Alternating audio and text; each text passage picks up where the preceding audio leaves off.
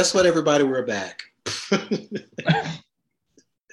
Yeah, we're back. But no, we are back for another week of Mega Sheen, your podcast for all things gay and geeky from a Black queer perspective. I am Victor. And I'm Nick. And what's good in the neighborhood? Well, we're still in Apollo Dean. And we just opened the schools and all these students are back and so much drama. You know, when you have a lot, teenagers, they've been locked up for over a year and now they're back in public. They want to be seen, they want to be heard, they want to be all that. So we're dealing with all those things at this point. And, we're going into fall. It's going to be September this week. Mm-hmm. And I'm like, where did the year go? Where did the summer go? Well, to be honest, we lost a year, so. We lost this year too. Yeah, I mean, yeah. Low key, we lost this year too. I mean, so much has happened.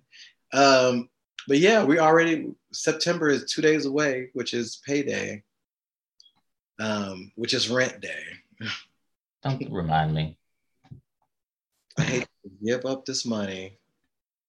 As soon as I get it, that smile goes to a frown. I'm like, oh, okay. Mm-hmm.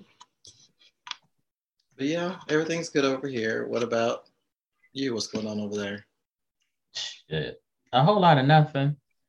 There's not really much going on here.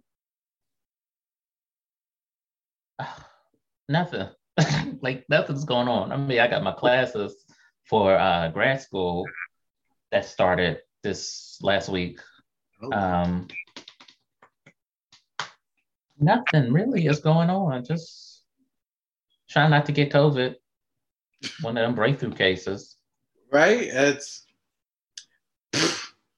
We probably already have the sleep variant of it. I don't know. I think at this point we all got it. We just got a different version, and one will come alive in 1 minute, one won't. So I don't know what it is. What I do know, these anti-vaxxers, we need to start treating them like terrorists. The way they've been shown. I'm so tired of them. You know what? I don't understand why some of these anti-vax. It's one thing if you're vaccine hesitant, like a lot of Black people in the community. I can understand that. Yeah. But outright saying, I would rather take some deworming medicine or some horse pills to treat COVID than a vaccine that is FDA approved, that went through all of these trials and tribulations to be approved. And everybody was like, oh, well, I don't know what's in a vaccine. Well, do you know what's in the flu vaccine? Do you know what's in the Viagra that you take to get yourself up, which is also made by one of the manufacturers of the of the vaccine? I just don't get where these people are coming from in their, like I said, they're paying all of this money for horse pills, but then they won't take the medicine or the vaccine. Or they're paying like thousands of dollars for fake vaccination cards, but won't take the vaccine. Like, you can't explain stupidity on that kind of level to me. Like, I don't get it. I don't get it at all. Yeah, it's a lot. It's funny because, and then like the big leaders are all dying of COVID. The leaders of like a lot of these movements, a lot of them white men, of course, are dying. Like somebody did a TikTok of all the ones who have died or have fallen sick, and I'm like, you know what? That means you need to jump ship. If all the leaders of this foolishness is dying, y'all might want to go and get these shots. You can go to Walmart. You can go on the corner. You can go down the street over here. You can go over to the damn empty Firestone shop. They sitting up there doing it right out there. I'm like, y'all, they doing it out there. They doing it at the Rib Shack. They just doing it everywhere. So at this point, y'all need to go and get this shot. it's not, it's free, and it's free. It's free. You would like, I don't get you dying to own the liberals. Like, what? That doesn't make any sense to me. And a lot of these people, we're going to have to do something else as far as shaming them, because shaming is not working. They just don't care. So, okay, I saw that somewhere in the United States, like 75 physicians and doctors like walked out. They're like, I'm not going to treat anybody that's unvaccinated. They just going to have to be blessed or something. And then some insurance companies are dropping COVID for under things that they will pay for. That's a good way to say, look, if you don't get vaccinated, then okay, here's a $50,000 hospital bill. I just don't.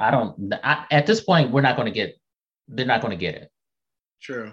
They would rather make everybody else suffer just for us to placate them. Yeah. And I'm really fucking tired of them. And yeah, I understand the doctors and nurses walking out or being like, we ain't treating them, because they turn around. I'm like, you can't come to the hospital because you made that choice. So you need to live with it. Go sit in your basement or whatever you need to do. But you can't be coming like, oh, now I got chest pains. Like, no, Fauci has set up on TV for over a year. Told you hoes what y'all needed to do. Y'all even got him so saucy one day he went off on Rand Paul because of foolishness. So I'm like, y'all. Well, Rand Paul is a bitch made. He's a bitch made nigga any fucking way. And that neighbor that beat his ass the first time needs to go ahead and beat his ass a second time. Yeah. So you know what, y'all go get vaccinated, get ready to get your booster.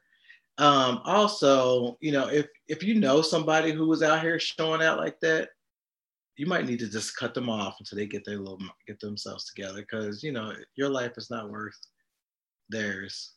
And and gays, I know this is the hookup season. It's coming. Cuffing season's on its way. And I know some of y'all already showing out, because I've already seen the pictures. Some of y'all been to P-Town twice. Showing out. And some of these other pictures are out there y'all don't want nobody to know about. But y'all need to, be mindful again that not everybody, is cute, is vaccinated. So just keep that in mind too. So just saying, have fun, but be smart. Right. Well, let's go ahead and see what's going on. There's been, some stuff happening throughout the week. We can talk about plenty on Aunt May's Tea. It's like, for example, let's talk about Suicide Squad. We saw it. I thought it was cute. Better than the first. Way better than the first. A little bit more comedy, but the comedy worked in this one versus the other. I don't know. What did you think when you saw it? Initially we would do like a whole episode, or in the King Size issue, we would do a review of the Suicide Squad. However, the Suicide Squad to me was a waste of time. It was funny at parts. I was glad to see John Cena in some tighty whities. There was a dick somewhere, but it didn't get good to me until like an hour into it. And then by that time, I just turned it off and went to Golden Girls. So like, it took me 2 days to get through that shit. And I am glad that I didn't spend anybody's money to go see that, because I would have been pissed off. The best part of the movie was King Shark and Polka Dot Man and old rat lady. I don't know, I forgot her name, but whatever, it doesn't matter. I would give that movie a 1 out of 5 stars. You just really didn't like it. I didn't. It had like a hetero lens to it, and that already just like turned me off to it. Some of the some of it wasn't funny to me, and maybe I was just in a pissed off mood when I was watching it, but it was just like, okay, it was cute and all, but it was like it was a hike, and I got attacked by bears, ran over by three zebras and a monkey to get through that motherfucking movie. I hmm. I like I said, I liked it. I enjoyed John Cena in those tidy whities. Idris always makes me happy. I actually there was the scene between Idris and uh let me rephrase that. I forgot his name. I want to call him One Shot. That's not his name. But him and Amanda. Peacekeeper. No, with Amanda Waller. Oh, okay. To see more of Amanda Waller, we got to see that part about. He was like, "I'm not a leader, I will make you one," and that was kind of a nice thing between them at that point. I really enjoyed that. I enjoyed Harley. Harley was fun in this as well. It was the interesting line about, if I ever meet a man who is clearly not good for me, I will murder him. That was just like, okay, that's what we just jumped from. It wasn't, I'm going to leave him. It was like, I'm going to murder him. But it was just kind of interesting with that. It was, as I said before, better than the first. I will say probably one of the best of the DC movies was that. Really? Yeah. Because Wonder Woman and this is like their two best movies. Aquaman, I would give a little more credit, but Aquaman was way too long for what it was. I can't even tell you about the first Suicide Squad. I know it was a mess. Yeah. And Miss Girl, Cara Delevingne, looking like somebody's inflatable at a car dealership. Yeah. Yeah. That was a fucking mess. It was. So, I feel like they're slowly building it up. Again, when you have different directors and writers, it changes the game. And so they really need to keep that in mind moving forward. Now, I think we just found out that Suicide Squad is one of the most watched of the films so far. It bypassed Wonder Woman 84 as well as that goddamn miniseries Justice League. The Justice League wanted to be, you remember that old 80s series, what was it, North versus South? It was North versus South, yes. Swayze was in it, that's why I think I remember. Like, what you want to do with your life? Yeah, I'm like, that's what that was. I'm like, I'll just never forget that monstrosity. But I won't forget some of y'all hoes out here talking about, well, this was a redemption for a cyborg. And I'm like, was it? Because all we got was just another depressed black man on top of Batman. So we had two depressed niggas up here. Like, motherfuckers was just go to therapy. And yeah, and Steppenwolf should also go too because he was mad because he got kicked out. Let me tell you what that movie was. This Justice League, this Snyder Cut was a movie about a son whose daddy sent him away to boarding school or whatever the fuck, and then he didn't return his calls, and then he was mad because daddy didn't call, and now he was just pissed off and he was gonna take it out on somebody else. That was what the Justice League was. It was lace. It was lace. It was that. It was like, mommy, daddy sent me away, so I gotta go take my anger out on something else. It was giving me white boy anger, a white boy angst, and I was not buying it, Steppenwolf. And he was making them faces like, oh, I gotta conquer like 5,000 or some whatever, how many worlds, or to see daddy because daddy won't take my calls because he's screening my fucking phone calls because he just got voicemail or caller ID for the first time. Like, give me a fucking break. I'm done. I'm done with DC movies. Yeah, it was, and it's funny because Starro is in the origin of the Justice League. Like Starro is the origin of the Justice League. So it's kind of funny that we see Starro in this. But Starro, someone was like, "What is that?" And I'm like, "Starro has always been and has been there from the beginning." And that's how they even got together, Justice League. So this was kind of funny they used Starro to cement this group. But yeah, it was, I enjoyed it. I saw it twice. When I went to the You better theater, than me. I went to the theater down the street because I was bored, so I went to go see it. And then it's on HBO. I saw it with Michael, so we watched it. He was like, "Yeah, this is actually okay," but he was enjoying looking at, Idris and John and the other guy, Flag, because Flag is kind of cute too. Yeah, I mean, he seems like looks like a typical older white gentleman. The dude that Harley married and then killed, or did she even get a chance to marry him? No, they weren't married. He wanted to marry her. The one that she fucked and then killed him. Mm-hmm. He was fine coming out that pool. Yeah, I was like, no, he didn't. It would have been better if he came out full frontal. That would have been like, I mean, they had show dick already, so I mean, why not? Yeah, why not? but yeah, I wasn't paying nobody's money in nobody's theaters to see that shit. You got me fucked up. Very true. Let's see. Pictures have, I don't even want to say leaked Black Panther, Wakanda Forever, but we did see some pictures of Denai and Letitia in certain outfits. So some pictures and stuff are coming out. There's also pictures of what's his name, the agent, Shield agent that was working with him, the white man, who looks really good in the beard. So there are some pictures leaking out. Soon we'll probably see Michaela. As you know, they really keeping that secret.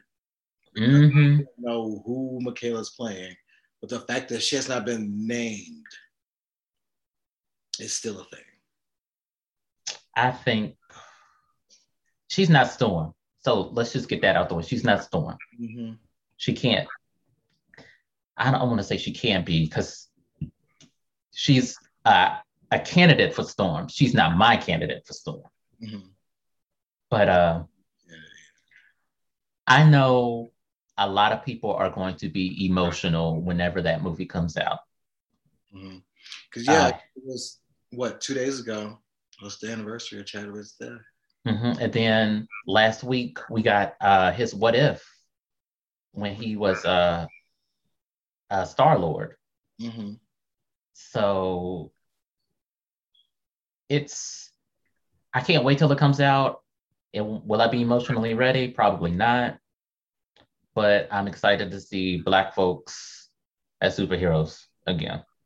Mm-hmm. Especially all of them. And it is hard. I have not watched the What If yet because I don't know. I don't know if I'm ready for that because I think he did the voice, right? Yeah.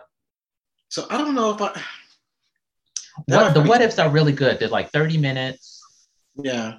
Like they did if Peggy. Yeah, that was a good one. I saw that one. And then they did T'Challa as Star-Lord. And then this last one was What If the Avengers never got together? Yeah. Which was really good. And it harkened to a time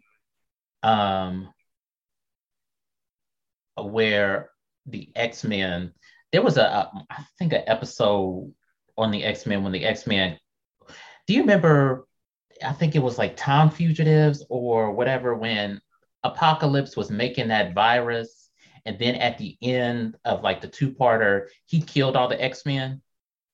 I think so, yeah. It reminded me of that episode, like what if they were just killed off? Mm-hmm. So I would go ahead and watch that episode.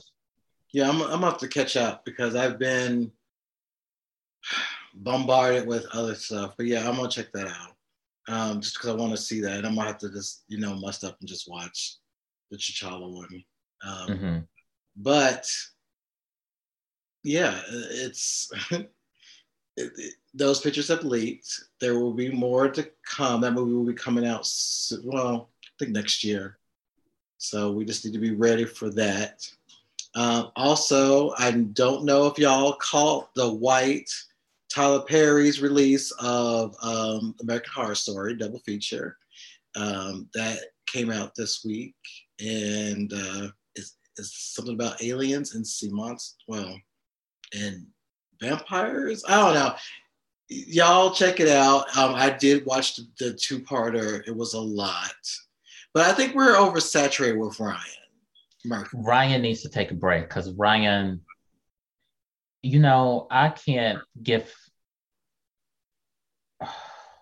American Horror Story sometimes always starts, most time it starts out good. And then like maybe like 5 or 6 episodes, it just goes left. And I'm like, Ryan, what the fuck are you doing? Yes. And he did his stories. So we had American Horror Stories that came out. And then this double feature. I think it was a lot. As I was thinking, like it was a lot of American Horror Story that we already got. He brought back people who've already played in many of the shows already. I was a little bored with it because I wasn't really caring.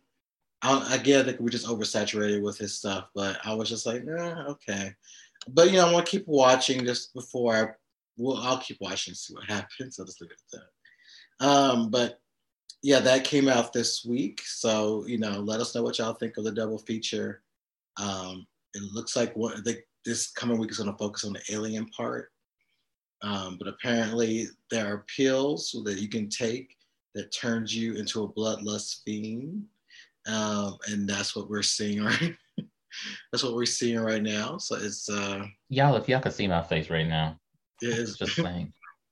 Very interesting. Now, and we're gonna have an episode based on Candyman because Candyman did come out this week as well. Mm-hmm. And there's been some talk about it. For example, a lot of Black critics were not really fans of it, but white critics loved it. I think Black people, there is something about Candyman that Black people do not fuck with. Like, I don't know if it's like some kind of inherent like fear of it. Because there was like that last marketing thing that they said, oh, you have to say Candyman's a name like 5 times to see the final trailer. And Black people were like, no, we good on that. We'll see it when we see it. And there's just something like scary about Candyman, not to mention Tony Todd's scary ass playing that man again, that just creeps me out. Especially like for me, it just creeps me out. And I don't know. I'm not scared of a lot of shit movie wise, but Candyman is one of those few movies that it's scary to me. Yeah. Well, it's our urban legend. It's one of our few urban legends we got. And it wasn't completely ours. They had to change it because it's not the same as the original story in Clive Barker's book, but it's one of ours. And so, we take that seriously. Because think about it, we don't really have Bloody Mary, all that stuff is not really our stuff, but Candyman is about as Black as it gets. Right. And so it was something when I was growing up with that. People were too scared to say it. I think I've said it once. Mm-hmm. All the way through. And it's kind of scary. This movie was a little bit different, so we'll get into a lot of those pieces, but it's something that we all can really get into. And it also is a reminder that we don't have a lot of urban legends. We know of it. There's a lot of slave type of stories, or that was made back in the day. And I implore y'all to take a look at a lot of Southern Gothic type of horror stories or myths and stuff that involves Black folks, because it's very fascinating stuff. But we really don't have anything. We don't have a Rawhead Rex. We don't have a Jason or Freddy. He's our Jason, Freddy, all that type of stuff. But then you have to call him though. He's minding his own damn business. But you people call his name, and then he's like, all right, now. That's That's a the way of looking at it. Yeah, it's like he's minding his business. Y'all come conjuring him up. right. And that's why he kills you. That's somebody black. They minding their business. You come bothering them, they're gonna come beat you up. Well, Right. it's like, well, I'm gonna come and slice you up. So He's in his little cottage by the river, making a fabulous beef bourguignon, and now you calling his name and his food is burnt, and now I would kill you too. yeah. It's a good movie. You got this beautiful cast. You got Yaya, um, you got Tiana, got a gay brother in there. You just got all this great stuff. So y'all, we want to know what y'all think, but we'll have our review ready soon. So you can hear about Candyman, but y'all need to go and see it because it's out there. As I think I said on Twitter, I have my issues with it, but overall it's a good film. So y'all go see it. Let's see. Well, Martin Luther King is out here saving the world because he's in the video game. I want to know who thought this was a good idea. So a free-to-play Fortnite, which I played like a couple of times and then just deleted it, it's partnering with Time Studios to, quote, go back in time and adding this virtual experience of Dr. King's I Have a Dream speech. It's called, the experiments is called March Through Time, and it teleports players back to a reimagined Washington, D.C. in 1963, where he delivered the speech during the March on Washington. It says throughout the game, players can travel to the Lincoln Memorial, the National Mall. It includes collaborative minigame, quests, pop-up galleries, educational resources, yada, yada, yada. Now, who who thought that adding Martin Luther King Jr. in a game where the main objective is to kill all your enemies with whatever's around, usually is guns, thought that was a good idea. Like this didn't just this passed through multiple layers of marketing, design. I just don't get what the fuck that they were thinking that they thought this was a good idea. I have no idea, but it was fun to watch Twitter clown it. And if you're gonna go back in time, you can just leave certain things alone. I don't know how you mix. I don't, but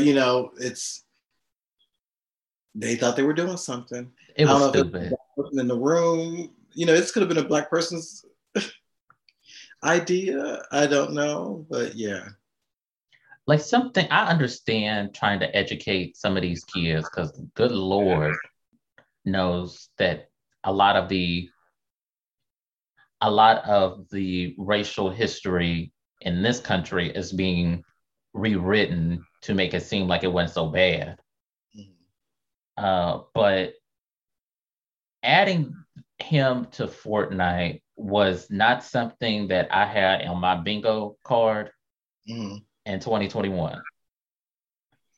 I did not either. I mean, it's Fortnite. I mean, they just be adding everybody up in there. But they added like Will Smith's character from what's that, Bad Boys? I'm like, okay, so walk me through this process with Fortnite. Because it's not adding up. Yeah, that's like a random character. Like I understood they would have added a RoboCop, somebody like that. He has I don't know. It was just very interesting. But Will Smith, speaking of him, he dropped that gem about he was asked to be Neo first in The Matrix. I couldn't see it for him for that. and he turned it down because he said the at the time before their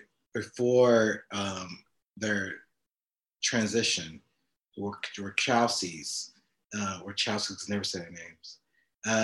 They pitched it to him, and Will was like, "Nah, I'm gonna do Wild Wild West." Now, Will, he did admit, he said that wasn't a good choice either, because I remember Wild Wild West, and I was like, "Well, this is not the business, Will." But I think that song was cute though. The song was cute. It was cute. But yeah, that was interesting just to hear that part too. But yeah, overall, this whole Martin Luther King Fortnite, not a good idea. Y'all can use other people too. Quit trying to use. It's bad enough we had Justin Bieber trying to invoke some Martin Luther King in his song. So y'all just need to quit trying to put Martin Luther King and stuff. Just stop. Just don't do it. Just don't. Right. Just don't fucking do it. Because next thing you know, they're gonna put Malcolm X. He's gonna be a fighter in the next Fortnite. Mm-hmm. Sister Soldier gonna be in there too. Right, Martin Luther King gonna be a player in Mortal Kombat next time. No. They better not do anything like that, because there will be smoke in the city if they did something that's that foolish. I would hope they are not that stupid to do that. You never know. Mm-hmm. You never know. Let's see. Oh, Cowboy Bebop. If y'all like Cowboy, is it Cowboy Bebop? Mm-hmm. That's gonna be live, and they show the pictures of everybody. Chu looking very tasty and cute. That cast looks sexy. Yeah, it was a very sexy cast. Now I know nothing about no Cowboy Bebop, but I'm gonna watch it. Same. My anime references or my anime watch list is very low. So I've heard of Cowboy Bebop. I remember the theme song was kind of really jazzy, but the premise of the story, I can tell you. It was a cowboy and he was bebopping. Yeah, that's right. I have no idea. I think they're thieves. I don't know. We'll find out. But because my experience with anime is a little like I know Akira and Vampire Hunter D. I love Vampire Hunter D. My favorite series is Hellsing, because I love Hellsing. I love it. I did not watch Death Note, because there's too many of those.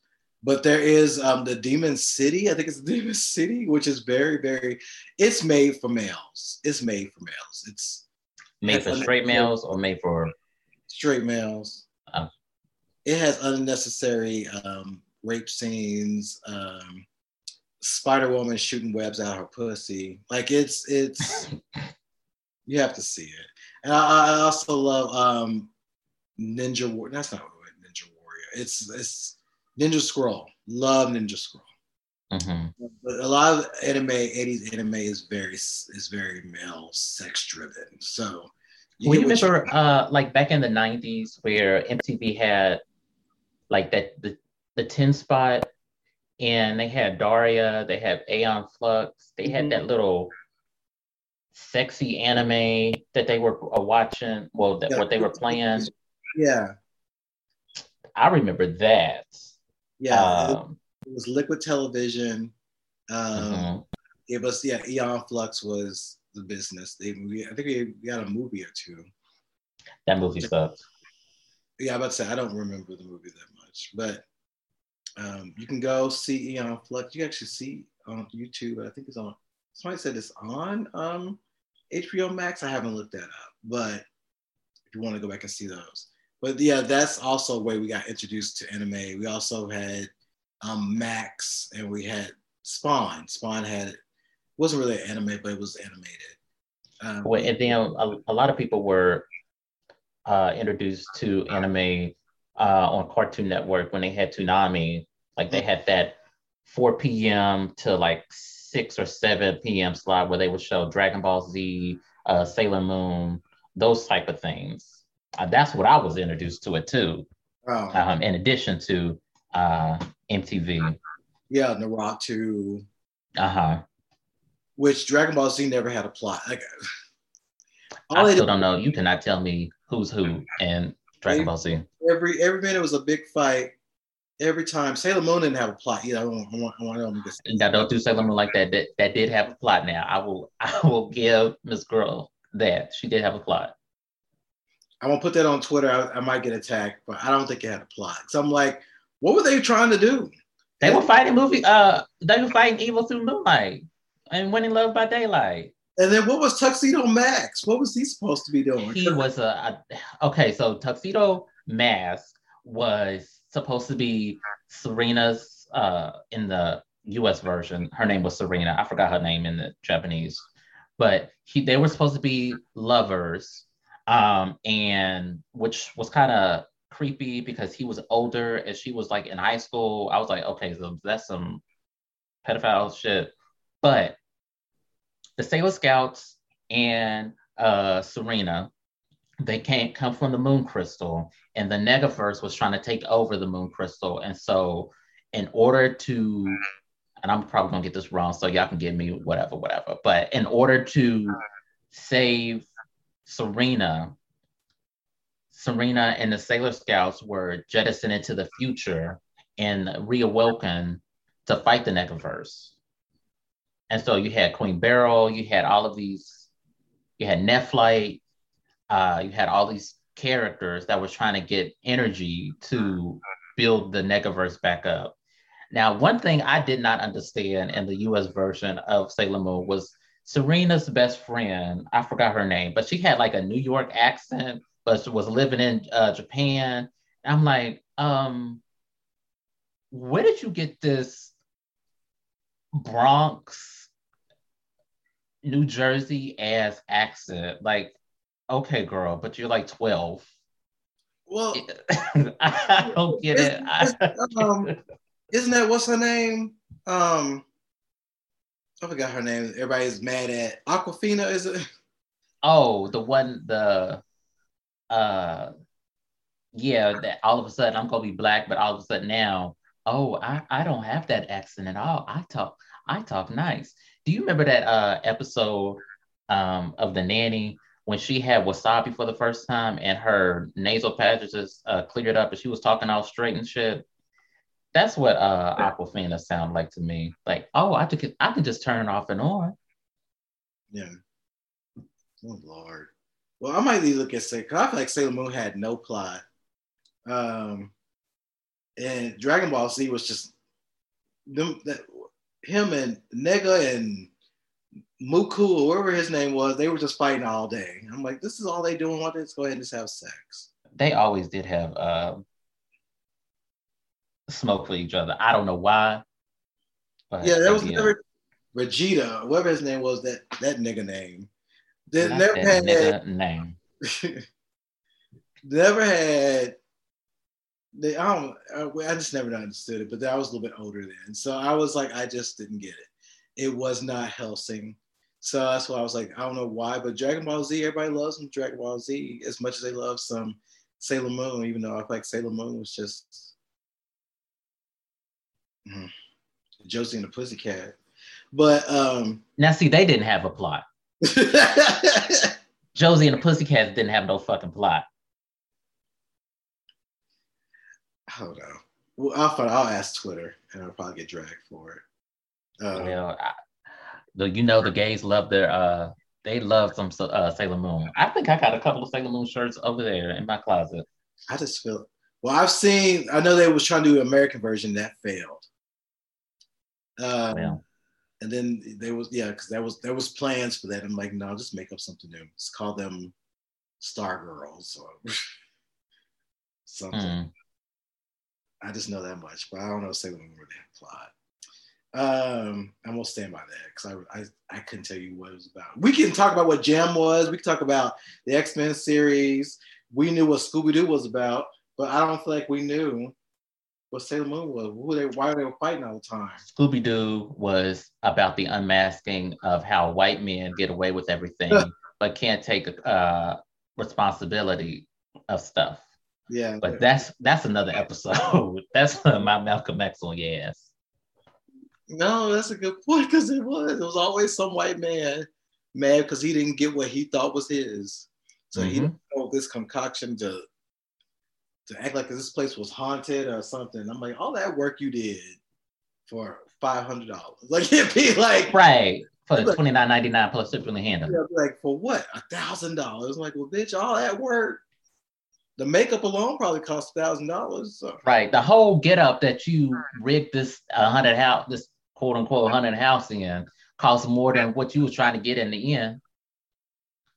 Yeah, you know, when you think about it now, it's like all that work they did to get the house. It'd be like, yeah, the house was given to Jeff. It wasn't given to him. So he came up with the creeper thing. I'm like, all that work to get this raggedy house.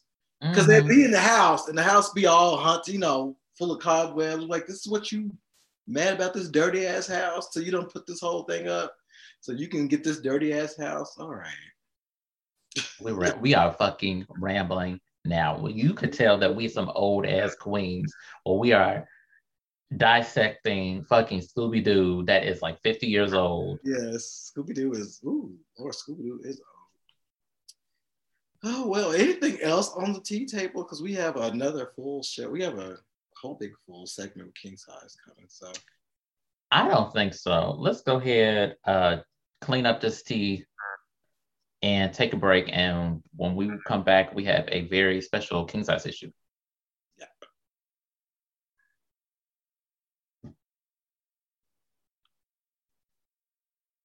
What? All right, and welcome back to the show. This week on the podcast, we have a very interesting and cool musical group today. They hail from New York City and consist of Kayvon, Josh, and Leo. They have a new music video called Close Your Eyes, directed by the critically acclaimed Mike Ruiz, and are celebrating the release of their new EP entitled Bop Shop. Please welcome to Megashine the talented Not Listed. Hey, what's up? Hey guys.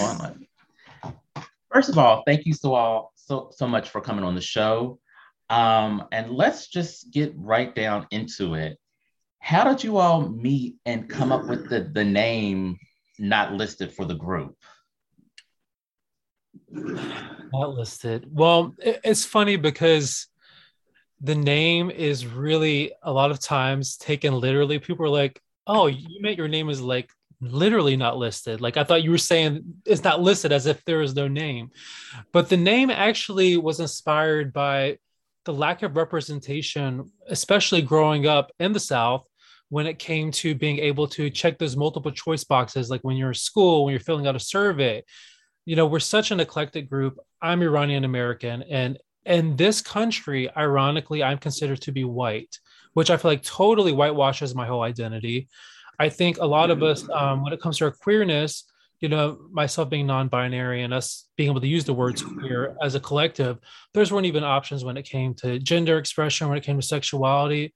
So I think for us, the name just really came from the lack of representation growing up and just feeling like we literally were not listed in those boxes. So we thought it was a great name to represent such an eclectic and diverse group.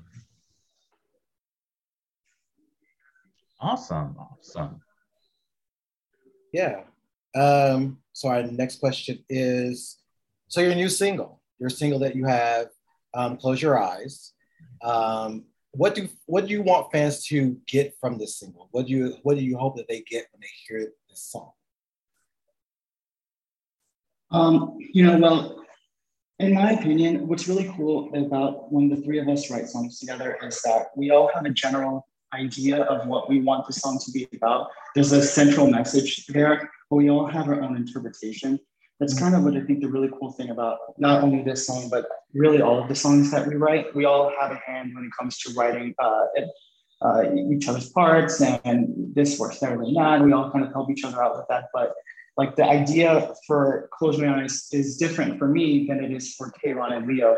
But you really you wouldn't know that from listening to the song. It works together. It's a whole like a unity that's involved with that. For me, the song was kind of really about like escapism and closing your eyes to escape from any type of like trauma that you could be going through.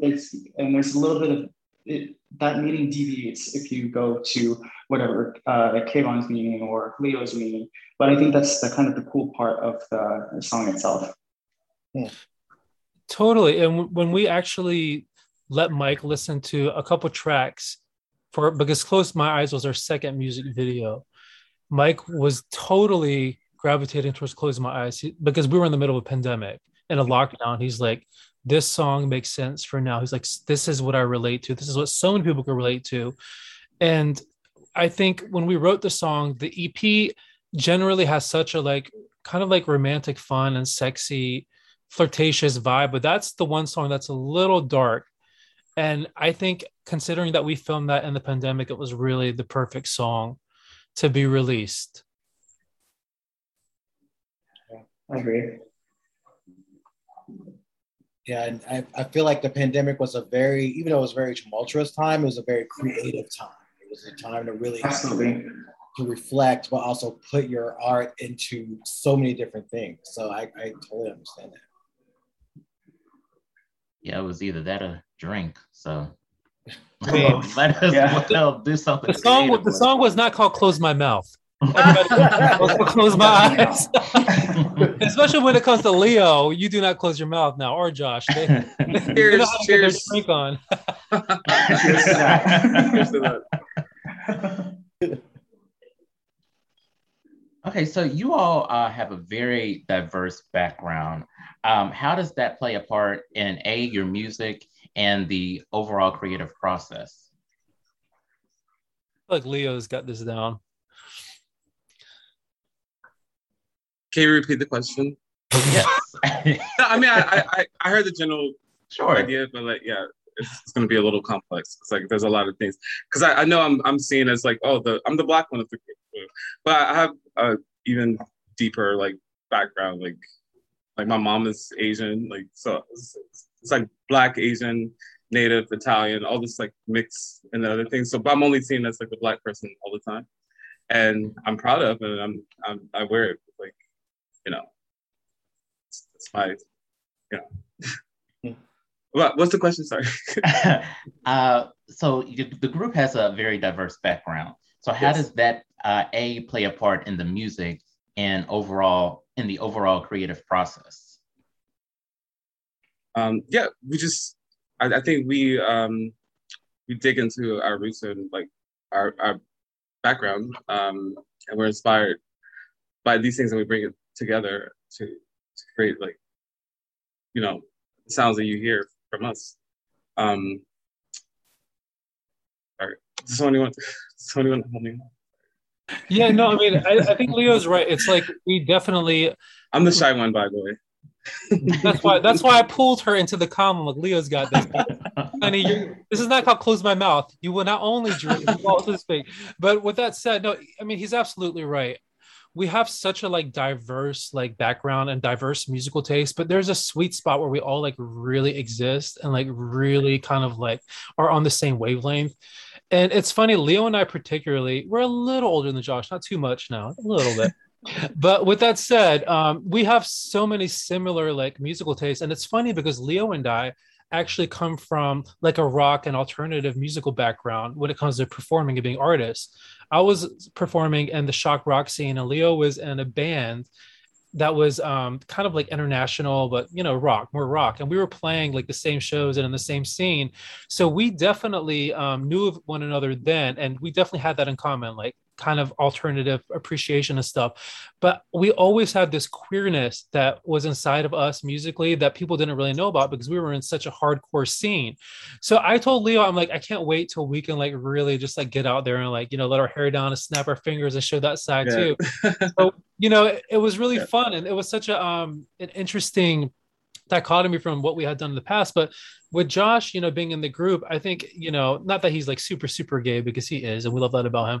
But I think he just really like was like always like, I love Gaga, I love this, and I'm like, yes, bitch, let's get in touch with that. And that inspired us, I think, too, to really get in touch with our favorite, our icons, our favorite queens. And I always say this, I'm like, Josh's queen is Gaga, mine is Madonna, and Leo's is Beyonce. And when it comes to that pop world, like, we really love pop music, we love pop culture.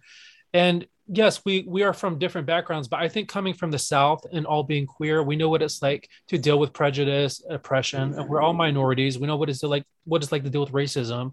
I think I can't speak on anyone else, but I definitely, growing up in North Carolina, like, I was called a sand nigger because I'm Middle Eastern. So I felt like I really, being in the Bible Belt, being in a place that was so racist, like, that really just lit a fire under my ass that, hey, like, when I come up here, I'm going to like live my truth and whatever that may be. So it was nice to be able to let that in the music, because I feel like when we were performing in the past with our alternative stuff, it was mostly a straight scene. We were kind of like the token queer. So it's nice to really just be for queers by queers, and to be able to really put that musical, community out there and just really embrace one another. I think that's what makes this project so cool. Awesome. Yeah, that's a pretty good answer. And I think, I mean, because me and Victor, we're both from the South too, Tennessee and Kentucky. So we've had to deal with, the racism, the religious zealots here. And it's a lot. And sometimes, some of these queer kids, they don't make it out of that mindset of, I can't get out, or my queerness is not validated. So seeing these different backgrounds, especially now, especially in the political climate that we are in today, is very much needed. So I'm very, oh, go ahead. No, I was just agreeing. Agreeing, yeah. So I want to get into your sound. You were talking about how your sound was, at one point it was very alternative, and now it's kind of moved on to something different and new. How would you describe your sound to someone who's not familiar with your work? Well, I think Leo and I definitely have been in the New York scene longer, but Josh has had a musical background of his own. I mean, he started making videos and stuff when he was 15, so I think our sound, for the New York audience might be different now than what people expected, but I think Josh has consistently always been like, I'm going to be a pop diva, and he just knew this is what he wanted to do. So yeah, I think when it comes down, because Josh produces all of our own music, and that's really the beauty, is that we're able to work with such a talented group, and I always feel like I look up to them, like Leo and Josh are amazing vocalists. Leo's a great songwriter. Josh is a great producer and songwriter too. So when it comes to the sound, though, sonically, I feel like Josh can really define like how the sound would be, in a secular world. Yeah. So like just a little backstory. The really cool thing when I think about this group is that that really everything that you hear from our EP and from any future music potentially it all comes within the group. There's no any type of external people involved. There's no mixers. There's no other producers. There's no masterers. It all comes from in-house, and that kind of comes from like Kayvon said, I've been like kind of doing music like since I was like around like 15 or whatever, and it came from like I was like I really want to be a singer, but of course like I don't know any producers, so I just kind of taught myself how to do it, and I guess it kind of lucked out like in a way where now it's like we don't have to look like source out any type of producers if we want to change genres. If we want to pivot to something new, we have the freedom to do so, and that's something to keep in mind, especially when you listen to future projects from us, because although we're going to have like a similar taste and sound, like there's going to be some changes in the future, and I think that's kind of the pretty cool thing about it. In reference to the sound right now, it was, because me, Kayvon, and Leo, we all kind of met in like the underground queer nightlife circuit, if you will, and like I think one thing that we could all relate on was that like dance music, of course, is one of the prevalent genres in that scene. So it made total sense to at least have our first project be like nothing but straight pop dance records. Of course, there's subgenres within all of the tracks, and there's even other tracks where we kind of it's not as hardcore, and there's some more R&B elements. There's more like acid house music, pop music, dance music. It's all kind of, but all of that kind of wrapped up together is kind of basically the sound of our music. And especially like we don't like to when it comes to our vocals, at least we like to like sing very soulfully, and like that's basically kind of how I would describe it. If that makes any sense at all. No, that makes sense. Let me ask y'all, how would you guys define the music? Let's see. I feel a little bit. Yeah, it's funny because when Josh talks about, you know, a little bit of acid house and house, I think about like the classic Paradise Garage, the Body and Soul era of New York, a little bit of the Tunnel. Not the Tunnel now, yes, Tunnel. So I think a little bit of that, a little bit of that world, because that's, you know, I think about when I was coming up and getting into house music when Delight was a thing. And Delight, yeah. And because it was because of them, I wanted to live in New York, and I did live in New York for a little bit. So it was just kind of, you know, to think about it, I feel a little bit of that. I feel a little bit of, you got a little bit of that R&B. And you think about the history of house music from disco all the way up to now, about who really brought that out. And now where it is. And I like the fact that more people of color are now coming back to take house, to take dance music back, right, where it's no longer, and no shade to like Taylor Swift's ex, or I forgot their names, or whoever they were, who were like the white boys. Yeah, the white ones. Who are Calvin Harris. Yes. But it's more of like, that's what I get. That's how I feel about it when I hear it. And it's nice to hear stuff like that, because again, it started with people of color. I think it needs to kind of stay with us, because we're the ones who perfect it at the end of the day. If that makes sense. It makes total sense. No, it's true. It's true. I mean, this artist that I know, she is like so great to follow just from musical history. And it's crazy how most genres that are popular were started by people of color. Like, you know, like from rock and roll to, you know, jazz, everything. It's just, you're absolutely right. There's been like a really like major whitewashing, you know, people don't know their musical history. And that's the great thing about, you know, the internet now, is that groups like us can like put ourselves out there without somebody having to say, okay, this is what this group is going to look like. This is what you guys are going to do. You know, it's like, there's a voice and you can like pass information. But I love all those references. What about you, Nick? What are you getting? What vibes? Who are you comparing us to?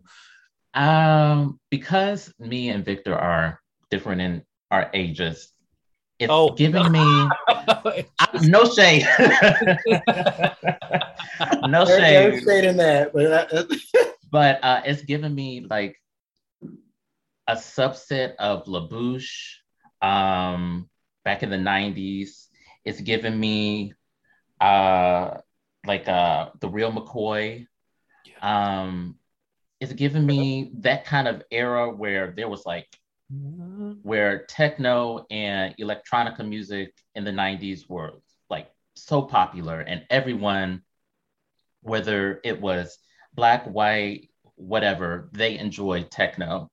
And I can see, because we had talked about this on a previous episode, how, you know, techno, electronica, house, all of these genres of music are the children of disco. And disco is where me and Victor live. Sorry, my cats are just playing around now. Disco is where me and Victor live as far as music, because, you know, I grew up with the Martha Wash, Shaka Khan, Sylvester, and also I get that kind of vibe, a Sylvester-ish type vibe from that, which I can appreciate, because a lot of people, they like, oh, there's only Mighty Real is like the only song that they know by him. But I'm like, he did so many other songs. So to like just downgrade him to one song. Sylvester like, is an icon. I mean, anybody who Exactly. downgrades him does not have any type of history. But it's funny, your first references, I mean, I'm not going to lie, Nick, you were giving me Night at the Roxbury soundtrack with Chris Kattan.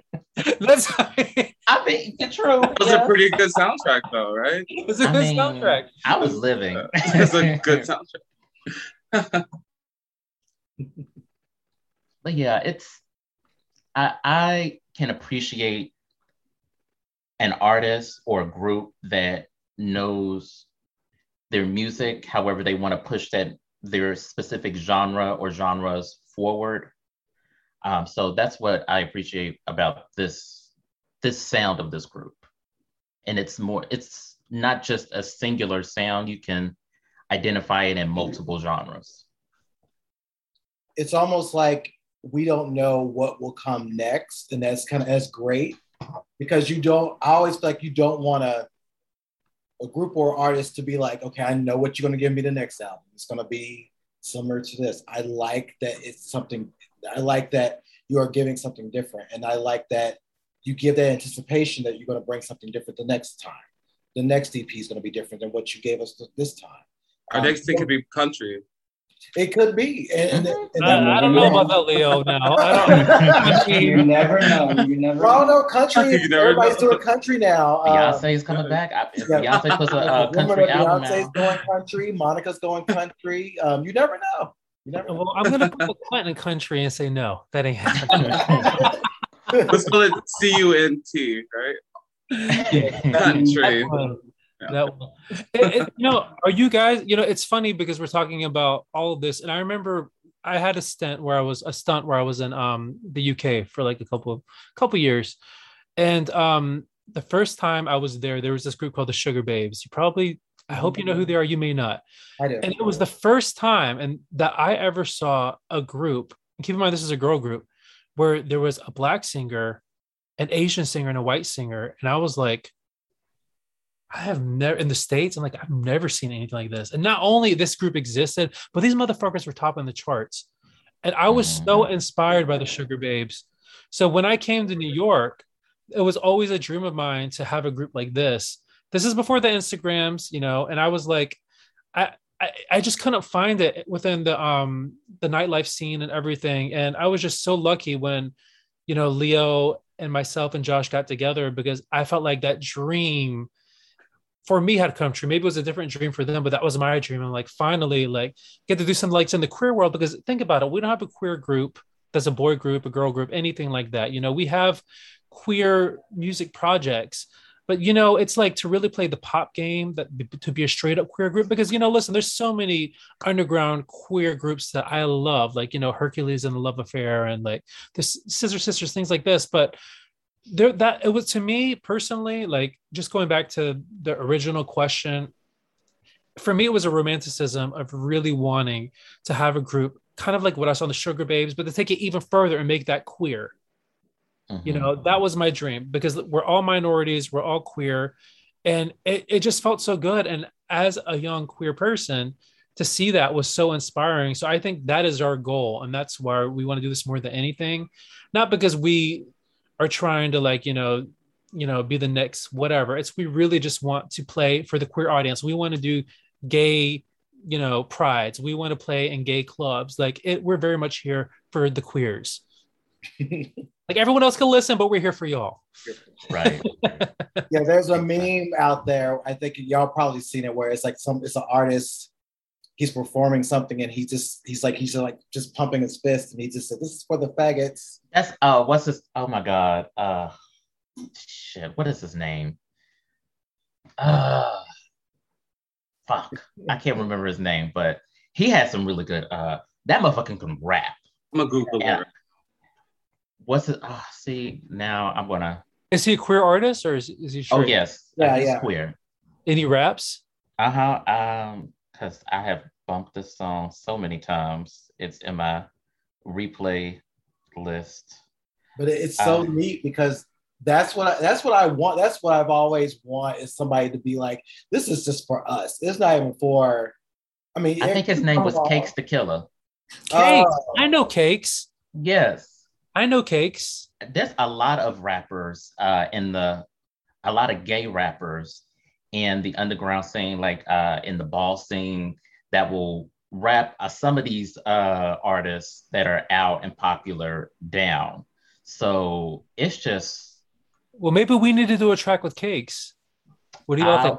Because you lit a fire under my ass, because that's our goal right now. Is we really want to, like, you know, jump on other people's tracks and have people jump on ours, and we're talking to people. But I know Cakes, like I actually know him personally, so I would love to reach out to him. Y'all just see. Y'all doing? All right, management. I mean, listen. I could do it. You can do it. You were talking about getting a job at the beginning of this. I did hear that. Hey, and I can do it, you know. So yes. All right. Well, so, you got our number. Hey, I'm gonna hold you to that. So, what are your all? So we kind of talked about this briefly or touched on it. What are some of your all's musical influences? I know Kayvon mentioned Beyonce about me. I love her. Sure, absolutely. But I also go all the way back to like Donna Summer, even before Donna Summer, and you mentioned Chaka Khan too. Like any vocal like artists. I love Chaka Khan. I love Chaka Khan.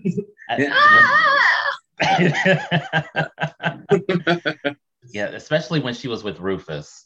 Oh yes. My God! Like, yeah, I think my mom still has some of those records from back in the day at her house that I'm trying to kind of inherit. Steal. Well, I was going to say steal, but inherit is a better word. It's always trying to be nice and say inherit. I was going to call the thing a thing. I mean, you didn't mop. That's all we got to say. So right. Yes. And it's still in the family, so you know. That's right. What about you all, Josh and Kayvon? Mm-hmm. What are your musical influences? Josh, do you want to go? Sure. So, I mean, Kayvon mentioned earlier, I'm a huge Lady Gaga fan. Like, I remember I first saw her. I saw her perform at the VMAs. I wasn't there, obviously, I was on TV when she sang Paparazzi. I think it was 2009. I must have been, I think I was like in 6th or 7th grade. And I knew as soon as I saw that, I was like, oh my God, like this is exactly like what I want to do. I want to be just like this. And I want to be a performer. I want to serve vocals like the way she does. And so she's definitely somebody that I've really looked up to for a long time. And she's shaped a lot of the things that I've done with vocally and like just as an artist. I'm also really influenced vocally by, of course, Ariana Grande. She's such an amazing singer and vocalist. She's probably one of the best ones in pop music right now, in my opinion. In top 40 pop. And of course, when it comes to like production style, like my influences really, I'm not really influenced by like the top 40, I guess. I'm really more influenced by a lot of like really like type of like underground type artists. Like there's this this rapper artist from Sweden. Her name is Cobra. I'm really obsessed with her right now. There's like a whole bunch of other little people that you just hear them, you're like, wow, that's really amazing, and just kind of get a lot of inspiration from everywhere. What about you, Kayvon? Yeah, I mean, oh my God, like this conversation, this could be a podcast of its own. I mean, where do I start? Like, I'm for real. Like, I'm a nerd when it comes to this. Like, for me, there's always a New York City nostalgia. I mean, now I'm technically a Jersey boy. Talking about a house, I bought a house a couple years ago. I had to have a family, so I'm in Jersey City now. Bought a house, but for 14 years of my life, I lived in New York City in Manhattan, and still do perform with the group, do nightlife and stuff like that. But for me, it's always been New York City nostalgia. Like that's been such a huge inspiration. And for me, like when I moved here, I remember one of the first. Wait, I gotta wait for Victor to come back because He this needs to hear conversation this. he's gonna appreciate this. I gotta wait. Yeah, I think you will too. Yeah. So one of my like biggest like group crushes, and I was able to like actually have somewhat of a friendship with some of them, was the Ones. Like living for the Ones, like Nisham, Paul, you know, just that like queerness, but in New York City. And I remember like they were working at with Pat Fields, and then all of a sudden they were like at the top of the Pops in the UK, like performing. That was such a gag for me to see people that I saw in the clubs hit it big. I think it was the same type of thing with the Scissor Sisters, to see them go from like local to big. I mean, I think for me, like I'm very inspired by queer artists more than secular artists, because it's like it's easy. Yeah, like if you're an attractive female who can somewhat sing and you've got some money, like I'm not inspired by that story. I think Madonna to me was a little different because she came to New York City with nothing and she worked it. And I'm inspired by that. $38. I'm not inspired by trust fund models, trust fund singers. If you had $1 million to start a record deal, I'm not interested in you. I can appreciate you, but I'm not interested in you because you're not going to inspire me, because I didn't come here with $1 million. So I can't relate to that. So to me, queer nightlife, especially artists who really hustled and grind and did their thing, that's so inspiring to me, even if they're not the best singers, because I respect that hustle. Musically, I'm a huge like 80s. I love that era, and I love like Visage was a big nightlife group, a part of the New Romantics, the Blitz in the UK, and they're the scene that like started people like Boy George when he came out, or they started Marilyn. I don't know if you guys know him, but speaking of New York City queer artists, nightlife artists, Klaus Nomi, huge inspiration for me. I thought just such an amazing singer, singing opera, amazing looks, and Klaus Nomi hugely inspired David Bowie, who another icon. Musically, I love Anoni, Hercules in the Love Affair. Amazing singer, really beautiful singer. I just really love her voice. Obviously, when it comes to like the 90s and stuff, like the era of like when you're in school and stuff, for me, it was like, yeah, like R&B. Like I love like R&B pop. Artists like Aaliyah, like when Destiny's Child was coming out, things like that. I definitely musically I appreciated because there was like a soul, there's something to it. But yeah, just all over the place. But if it was for people who inspire me, I'm inspired by queer artists, because I feel like queer artists have had to work harder than anybody else, especially queer artists of color have to work harder than anyone in the country. And if you want to step that up, trans queer artists of color have to work harder than anybody. And to me, that I respect that, and that inspires me, because I'm like, if they can fucking do it, then why the hell can't we? Yeah, that's a very good point. And it's funny that you mentioned Marilyn, because I think about Marilyn and Pete Burns and all of that whole thing that when I was young, seeing them, Boy George and everyone, was just really amazing. That, and sadly they, their lives kind of spiraled elsewhere. But besides that, they gave you music. They gave you queer music. If you listen to Dead or Alive, yes. If you listen to Marilyn, they gave you queer music. It's so queer. But I also think about Bananarama. Like I always tell people, like Bananarama gave you the most queerest music you could ever think of. The way it sounds, the way it comes across, even the videos, for God's sake. Oh my God. I have such a like polarizing relationship with Bananarama, because there is this music video of me, and this is before Chuck E. Cheese was Chuck E. Cheese. We're talking about Showbiz Pizza. If you know, you know. Showbiz Pizza had the gorilla sing it, and my ass is in the front at a birthday party, and I am like voguing to like Bananarama, and it's on VHS. And that video haunts me today, because I have never done anything gayer in my life than that VHS of when I was 6 years old. I'm like scrolling back, and like all these like parents are looking at me eating their pizza, like, what is this fool doing up there, dude? That monkey to Bananarama.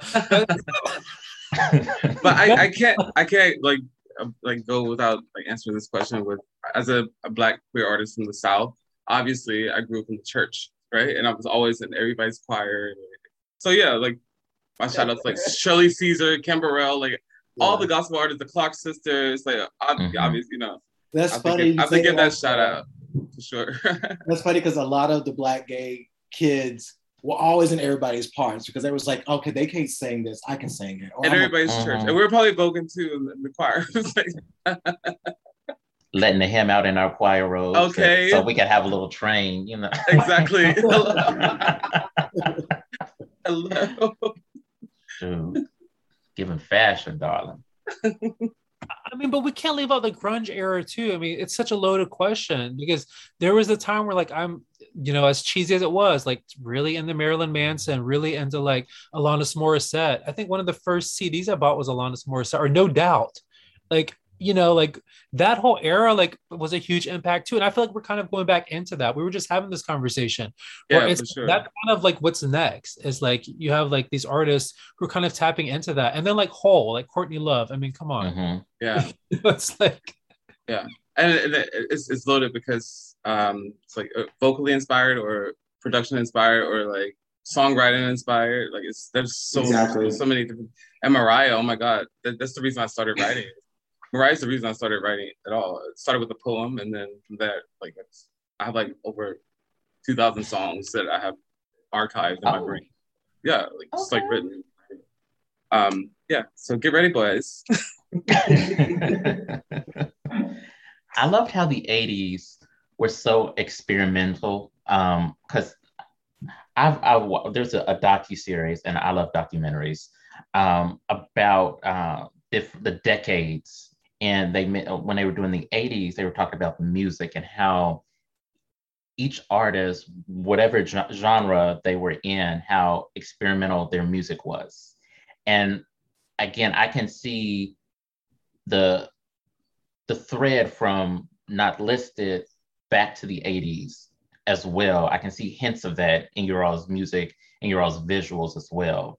And again, I can see it in the 90s where I don't know how to describe the 90s music. It was just, I think everybody was producing really stellar music during the 90s. And, you know, I love the 90s music, whether it was country, whether it was pop, R&B, rap, Latin music. Everybody was on their A game in the 90s. Yeah, I'm always surprised that whenever Josh presents us with whatever he comes up with, I'm like completely shocked because he's younger than both of us, and I'm like, how, like, what inspired you to do this? Like, where did this come from? Like, you're so young. Like, how do you know like these references? And then you know, it goes from there. Yeah, this little. Yeah, Josh, what is your secret? What is your secret? What? Fan. What was that? I was like, what is your secret? What is it that gets you, you know, that you find all these different things to bring into the music? I think it's just like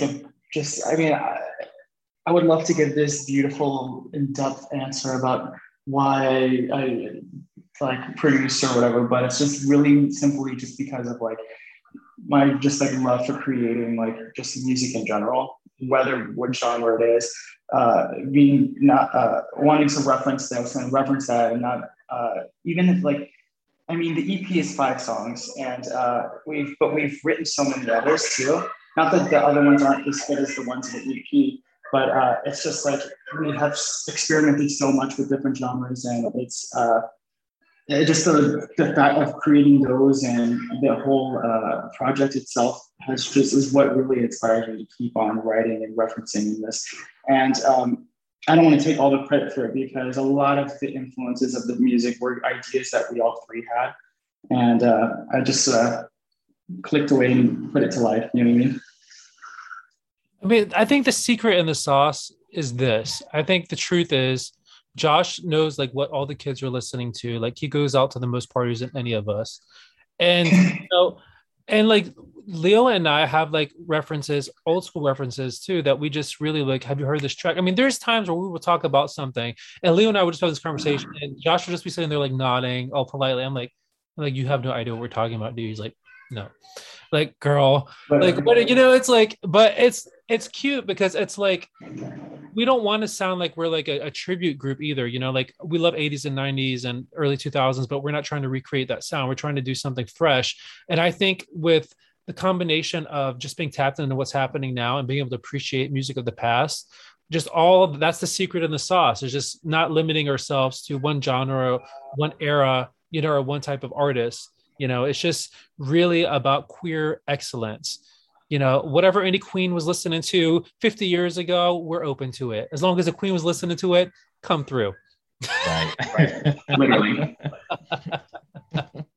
I feel like the queen would know what was best. And as I think about Queen Elizabeth, give you a little bit of Beethoven. Hey, ain't nothing wrong with classical music now. You know? Right. So we kind of talked about this a little bit, you know, since we're still in the pandemic. But how did the pandemic kind of influence your music or your sound at this point? I feel like this is not only speaking with our group, but like I feel like in general, I consider the pandemic, as horrible as it is, but I felt like it was like a renaissance for art, and like a lot of people had a lot of time to create, and there's so many things that are coming out now post-pandemic that everybody has been working on. And I think that's one of the cool things, if there's anything cool about it. But like, I just consider it like it made a lot of people take some time to reflect about their artistry and come back bigger and better than ever, if that makes sense. That makes total sense. Yeah, I mean, the pandemic, I think whenever, you know what, they always say like suffering makes great art. I mean, I know that's like a really like shitty thing to say, but I think when your basic freedoms, that things that you don't appreciate are taken away, you know, it's like when it comes back, you're like ready to go down much harder. And I think for us, it was really a great time to create and record because like there was nothing else to do, you know, outside of being at home. So it was really not only an opportunity to create, but an opportunity to socialize and just kiki. And that's what music should be about. It's coming together and having fun. And to me, when I get together with these queens, it's fun for me, you know, like it's really a good time. And I think we genuinely enjoy one another as a company. So I think the pandemic just brought an extra level of joy to getting together. And I think that comes through in the music.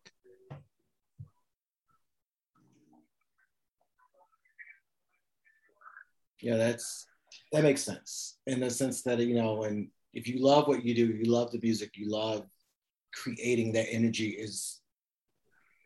you know, energy doesn't die anyway, but it stays in its space, if that makes sense. It just stays right there because it's being fed, you know, so much of what y'all trying to put out there, but also kind of being fed by what you're giving it. You're making that energy kind of thrive. And it's funny because there's this video like where Leo and Josh are like in Christopher Street, like by the train station. There's the, you know, the impromptu drag show, and they're blasting our music there on a boombox. And like nobody can go to a club, nobody can go anywhere, and people are just like dancing to our music.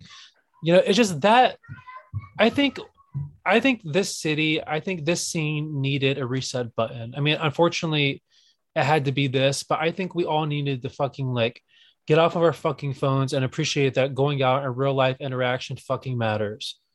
Like throw the shit in the fucking tub. Well, these bitches don't die anymore now. They're like waterproof. But you know, let's all press a reset and like get back to the root of, you know, community, especially in queer spaces. It's about music. It's about drag queens. It's about flamboyance. It's about performing, because that, at the end of the day, they can take it all away from us. But that's what we have.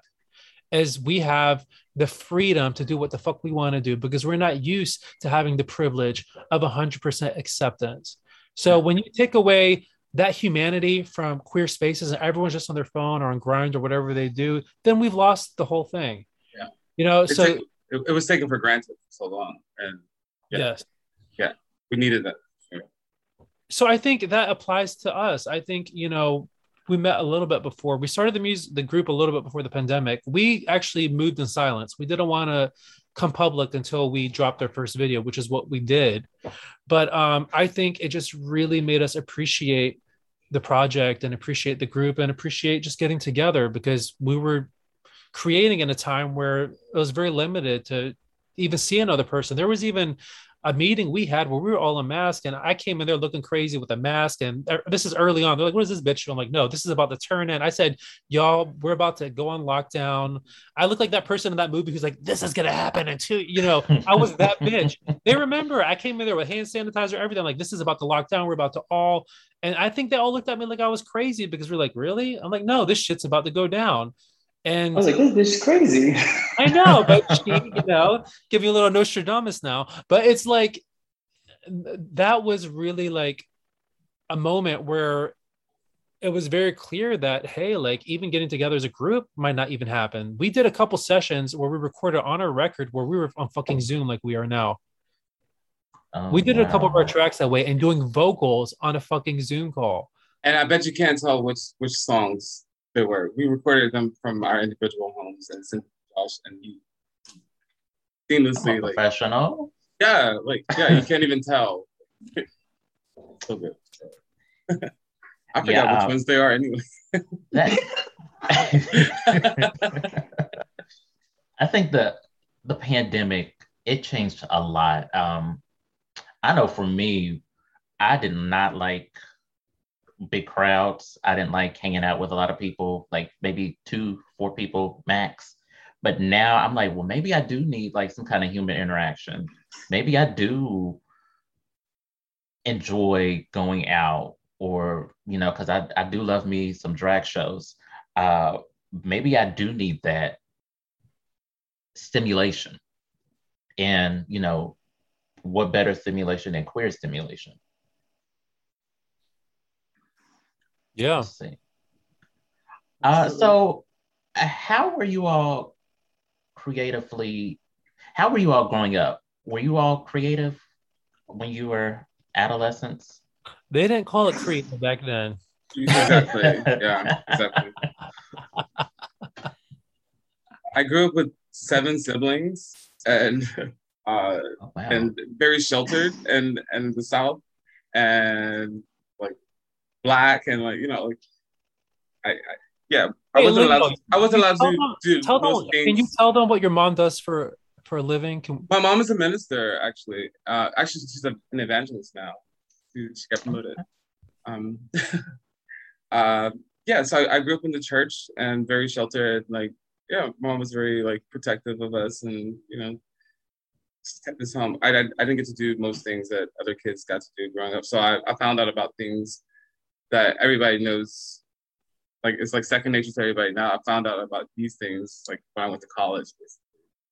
I lived my rebellious teenage years, my 20s.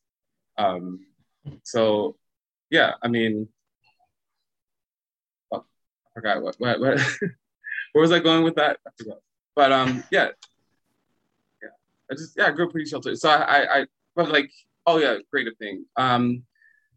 So because of that, like our entertainment at home growing up, we had no other choice but to be creative or find things to pass time and entertain ourselves or each other, and we sung together, and like my mom put together a group because there were so many kids, and I never thought I was the best singer or whatever. I was always in the background then too, like the little shy one in the back. And my youngest sister has an amazing, powerful voice. I was surrounded with other amazing vocalists growing up, so I never thought that was anything special. And then when I came to New York, it was like like the rare thing, I guess, whatever I was around, and like people were like, oh, you have an amazing voice. I was like, really, really, and then it came out that way. But other ways have been creative growing up. Like I was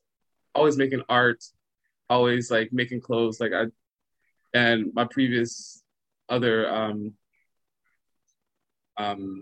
performances or whatever, like I designed my own clothes. I always did my own makeup. I always did my own hair. I always, those were ways, and still like outlets that I do now, like just like pastime, or it's now like everything creative is second nature for me. This wig right here, I curled and styled her and colored her. All right. Just for you guys. We greatly appreciate that. I like it. I like it. Speaking of that, this is a nice segue. You're talking about making clothes and style. As you know, fashion is big in our community. It's big. It defines everything that we are, and how we, present ourselves. So how does fashion inspires y'all and your music and your creativity?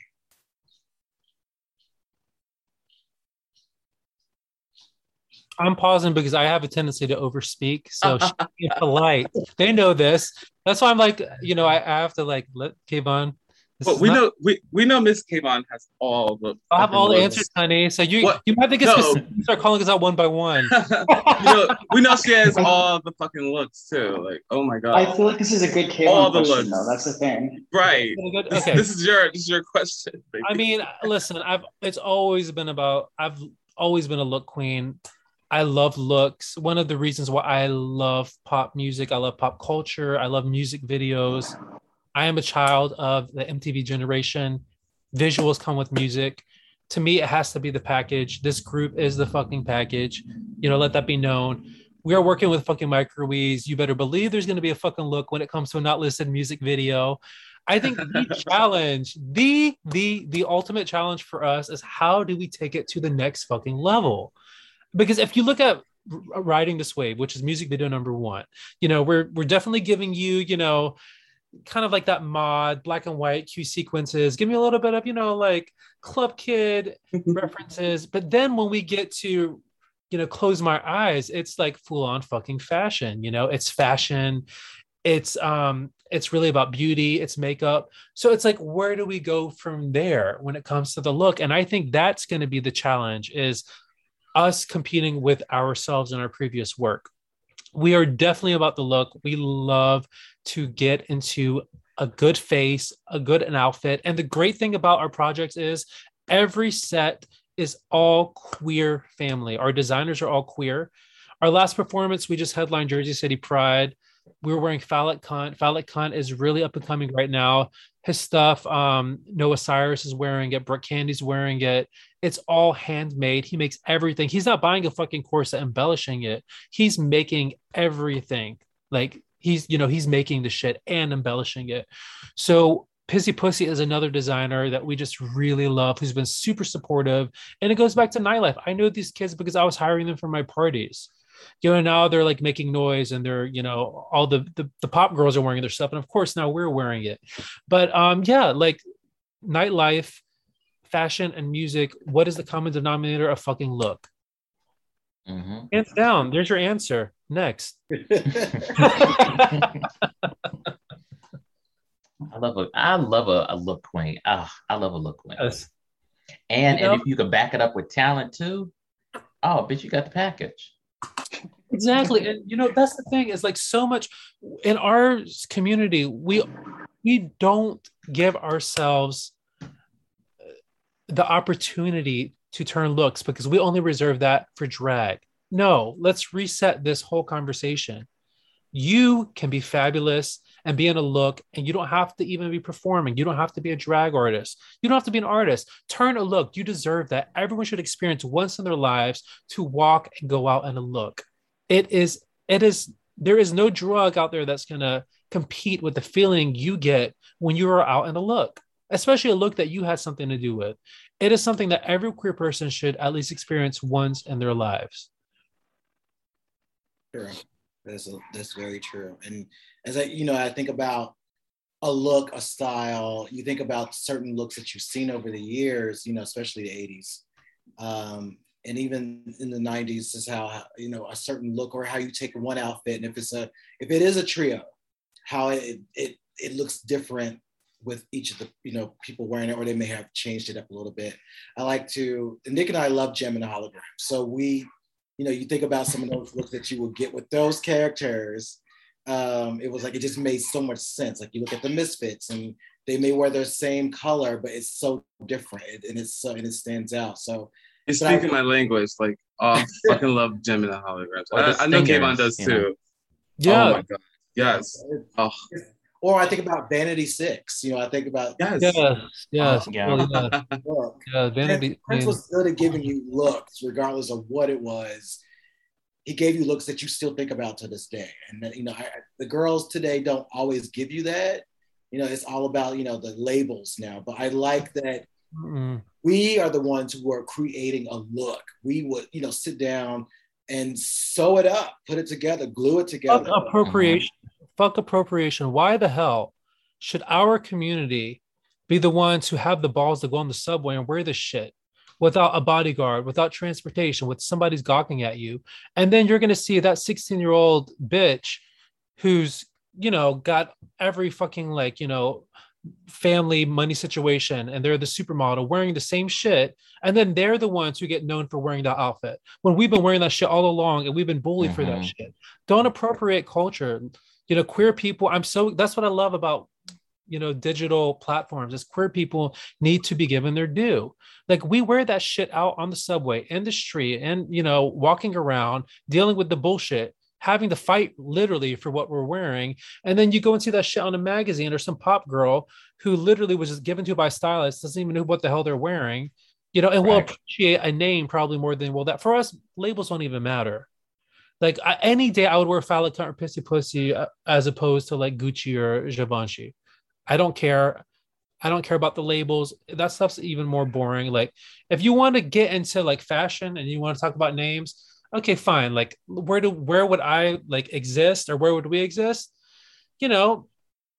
Obviously, like, McQueen is like, I was going to say McQueen. It would be the one, because to me that's art. Like, we're not looking to wear brands, we're looking to wear art, because we're artists. We're not, Mugler. we're not trying to be this. Like, we're just trying to be artists and to look cool and to have fun and wear people that we want to support. Because when you wear somebody, you're really saying a lot about your identity. I mean, right now, bitch, I'm wearing a Cookie Monster shirt. That says a lot about where I'm at right now in my life. I'm down there with those kids dealing with that. But when I'm out, it's like I want to be wearing the people that I'm playing for. I want our friends, our community. Like, that's what it's about. And it's a fierce fucking community. Like, these kids are so fucking talented, like nothing like I've ever seen. And you see that in nightlife. Like, I'm so much more inspired by the people in nightlife than I am the people I hear on the radio any day. Yeah. I wish one of these days I'm going to have to come up to New York City to see the nightlife, because Kentucky nightlife and queer bars is completely different. Like, you just I would love to experience that. I would love to come to Kentucky and see a queer bar. Really, just yesterday, I work in that gay bar. Like, we have, like, where I'm from, where I live right now, we have 3 different bars. Like, we have the kind of snooty-ish bar that I don't frequent anymore. We have the drag bar where I used to go to, where my partner worked, but I don't go there anymore. But then we have like a dive bar that was originally a leather bar. And so that's where I kind of hang out, because all of the people I like, it feels the more home to me in that kind of bar. But we get like a wide array of people that come down there. A lot of straight people, which I guess, but you can come in, I guess. But it's nightlife here. I mean, some people don't have a club to go to. Where I was on the road a lot for Disney, some of the places they would have maybe one club, maybe they wouldn't even have a club to go to. And I think the significance of gay clubs in our community, we need to pay more attention, because a lot of them are going out of business. A lot of them are, closing. I know that they had closed the Eagle in DC for like the 3rd time in a row. They closed another bar in DC. So all of these fixtures are going out of business. And, a lot of people need these clubs, not just, to buy a drink or to hook up with somebody, but they have a historical reference in our community. Everyone needs a safe space. Exactly. And they're dying out. We did a show in Kentucky. Let's do it. Lexington or Louisville. Come on now. Can you hook it up for us? All right, manager. Come on. And you better throw a bucket of KFC on there too. Don't forget about her. You know, I can. Do we want to be I have baby. I have some people. Hold that thought. Let me. Did you see our Jersey City Pride set? Did you watch any of that on our Instagram? I have not. Okay. Let me do that. You need to look at her. Okay. Yeah.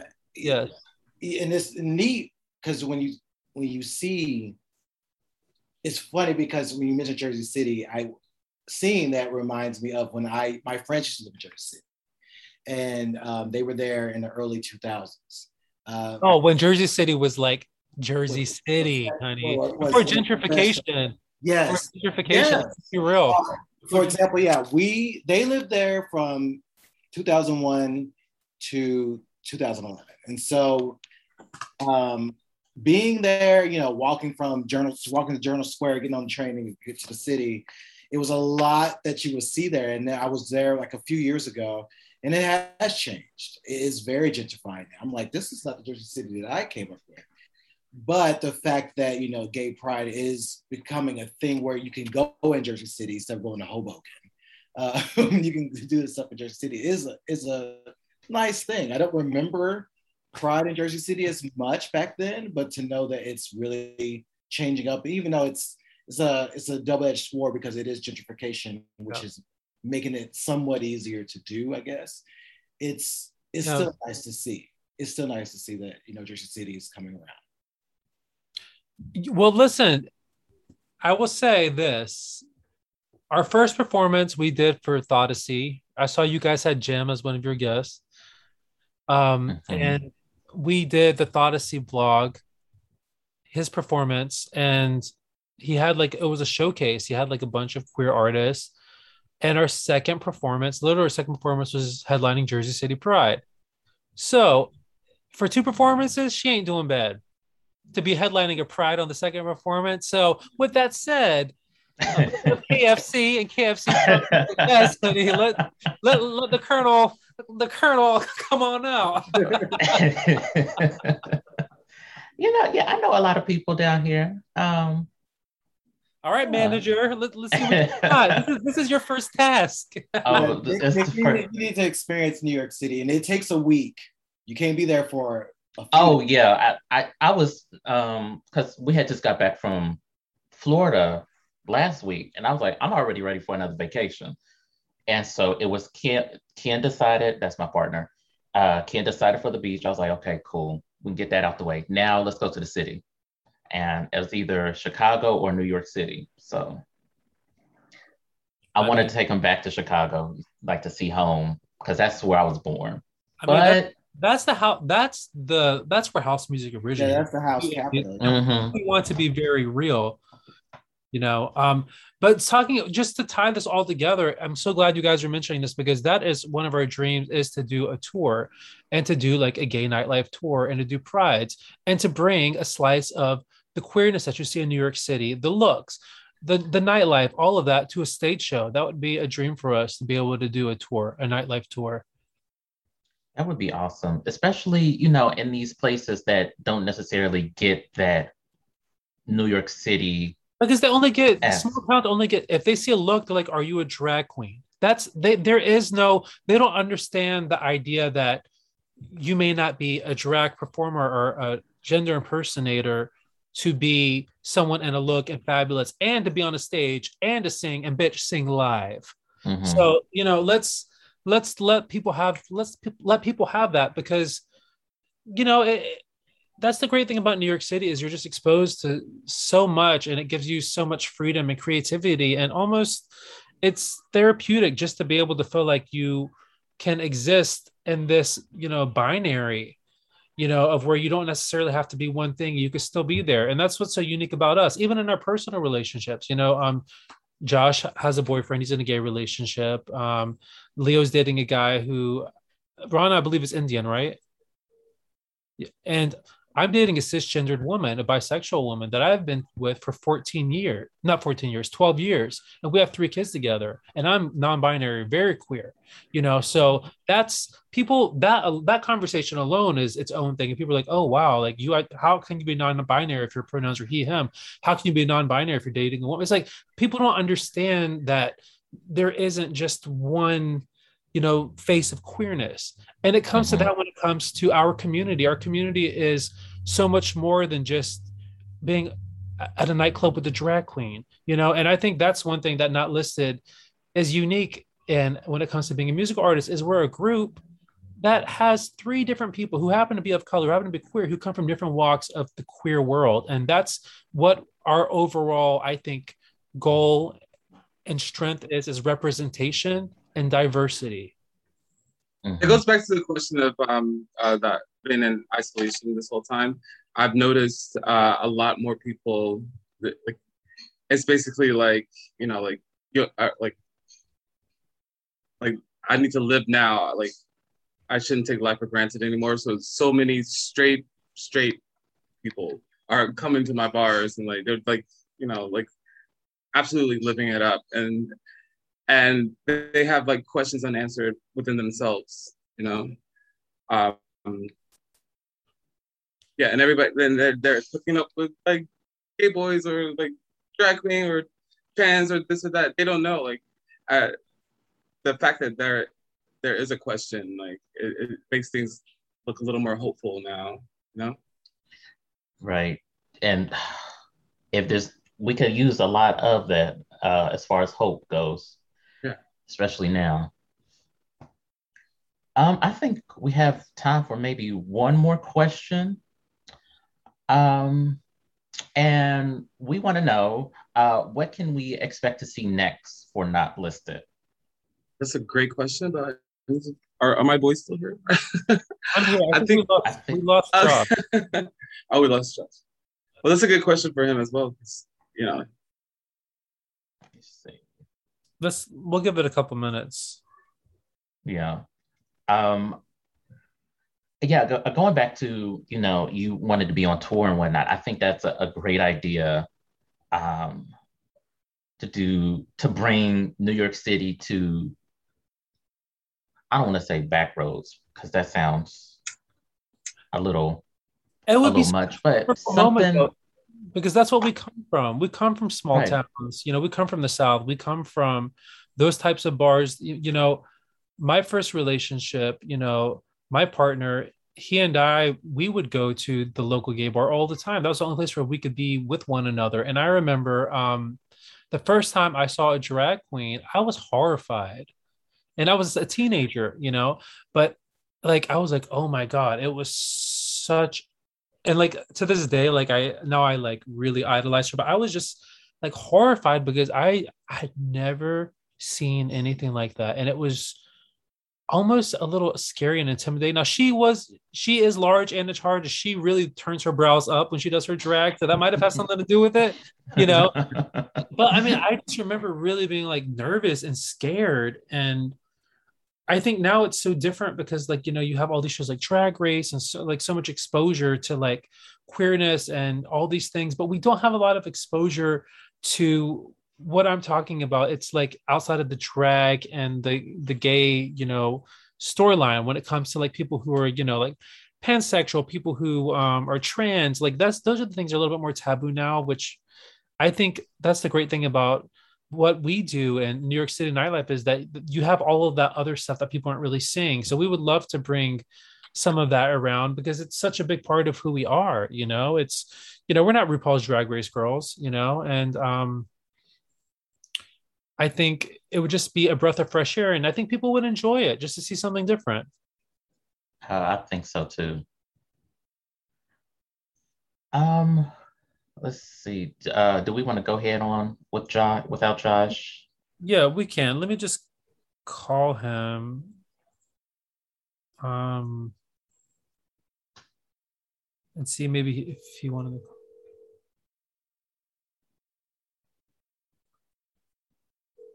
I kind of want to. I really want to say that when I think of y'all and see y'all, and I want to see more, y'all give me. I can't think of. I can't think of it. Not Sweet Sensation. No, they were too nice. I don't know. It was something about just looking at one of your performances. It was like, okay, you're giving me a little bit of the Misfits, a little bit of a short, Demon Spice. I don't know. It was something about that. I was like, okay, I'm feeling it. I see it. I like what you're giving. It's almost like not Seduction, if you remember Seduction. Oh, it's Seduction with myself.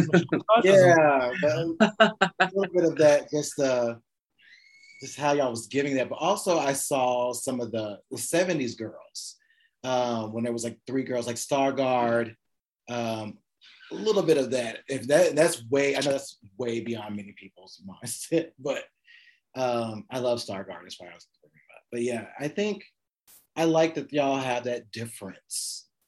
That you don't know, like I said before, you don't know what to expect. And that's how it should be. I shouldn't come there like, oh, they're going to do this song again. It's like, I just had no idea they're going to give us this. They're going to give us that. So. Well, I mean, you mentioned Stargard. I mean, it's a good comparison because it's like a trio, predominantly minority. They were serving looks. So yeah, I mean, I think there is kind of like a throwback to the era of, because when you think of girl and boy groups and all these types of things, you think of like the NSYNCs, the Backstreet Boys, just very kind of basic looks, and kind of their agenda is to really sell and to be heartthrobs. Whereas this is so fucking queer, it's like the looks, the aesthetic. We're not trying to be like attractive or sexy. I mean, we can't help it if we are, but I'm just saying, it's like the goal is not that. If it's coming through behind the scenes. So it's like the agenda is really about serving. We're here to serve. And you talk about those groups that you mentioned, like Stargard, or, like Seduction, they were serving. And we save serves for women historically when it comes to our music in this country and in this culture. But yeah, this is something new. It's time to see it from, something a little different, something a little not listed. Nice tie-in. I love it.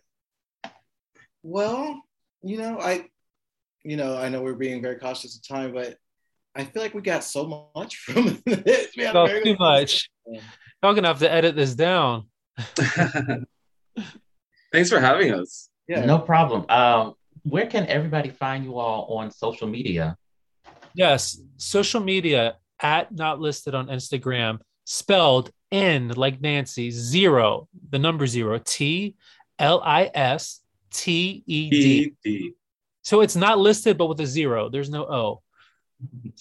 Some of the girls are having a hard time finding us because of that, but it's not listed with 0. And we are on YouTube as well. If you go to our Instagram, our website actually has everything, our press, our YouTube, all of our social channels. And that's notlisted.com, spelled NZEROTLISTED.com. And our music is streaming on all platforms. Yes, and y'all should check out their social media. They are giving you looks. They're giving you so many different things. I love the look with all the eyes. I've always been obsessed with things. That was really cool. That was giving me some avant-garde realness, and I loved it.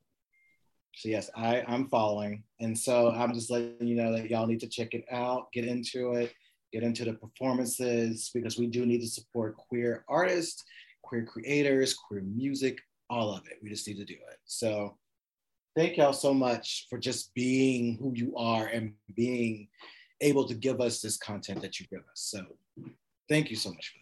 Thank you. And thank you all for being our first ever podcast as a group. Oh. Yes. Come on, podcast Cherry Pop. Yes. You better pop her pot. Yes. And as always, you can find us on social media. We are at Megashine1. I am at what's my new Twitter thing? Girl, I keep on forgetting because Twitter's being a hoe. What Porter say? Victor's at Wonderman5. You can like, rate, subscribe to the podcast on iTunes, Google Play, Stitcher, Spotify, SoundCloud. Visit our website, potofthesheen.com. We are on Facebook at Megasheen, Instagram at Megasheen. Is there anything else before we get up out of here, Victor? No, as I said before, check out and not listed. Get into their stuff, enjoy the images and the imagery. Just get into it. And until next time, you all, we will see you all later. Thank you.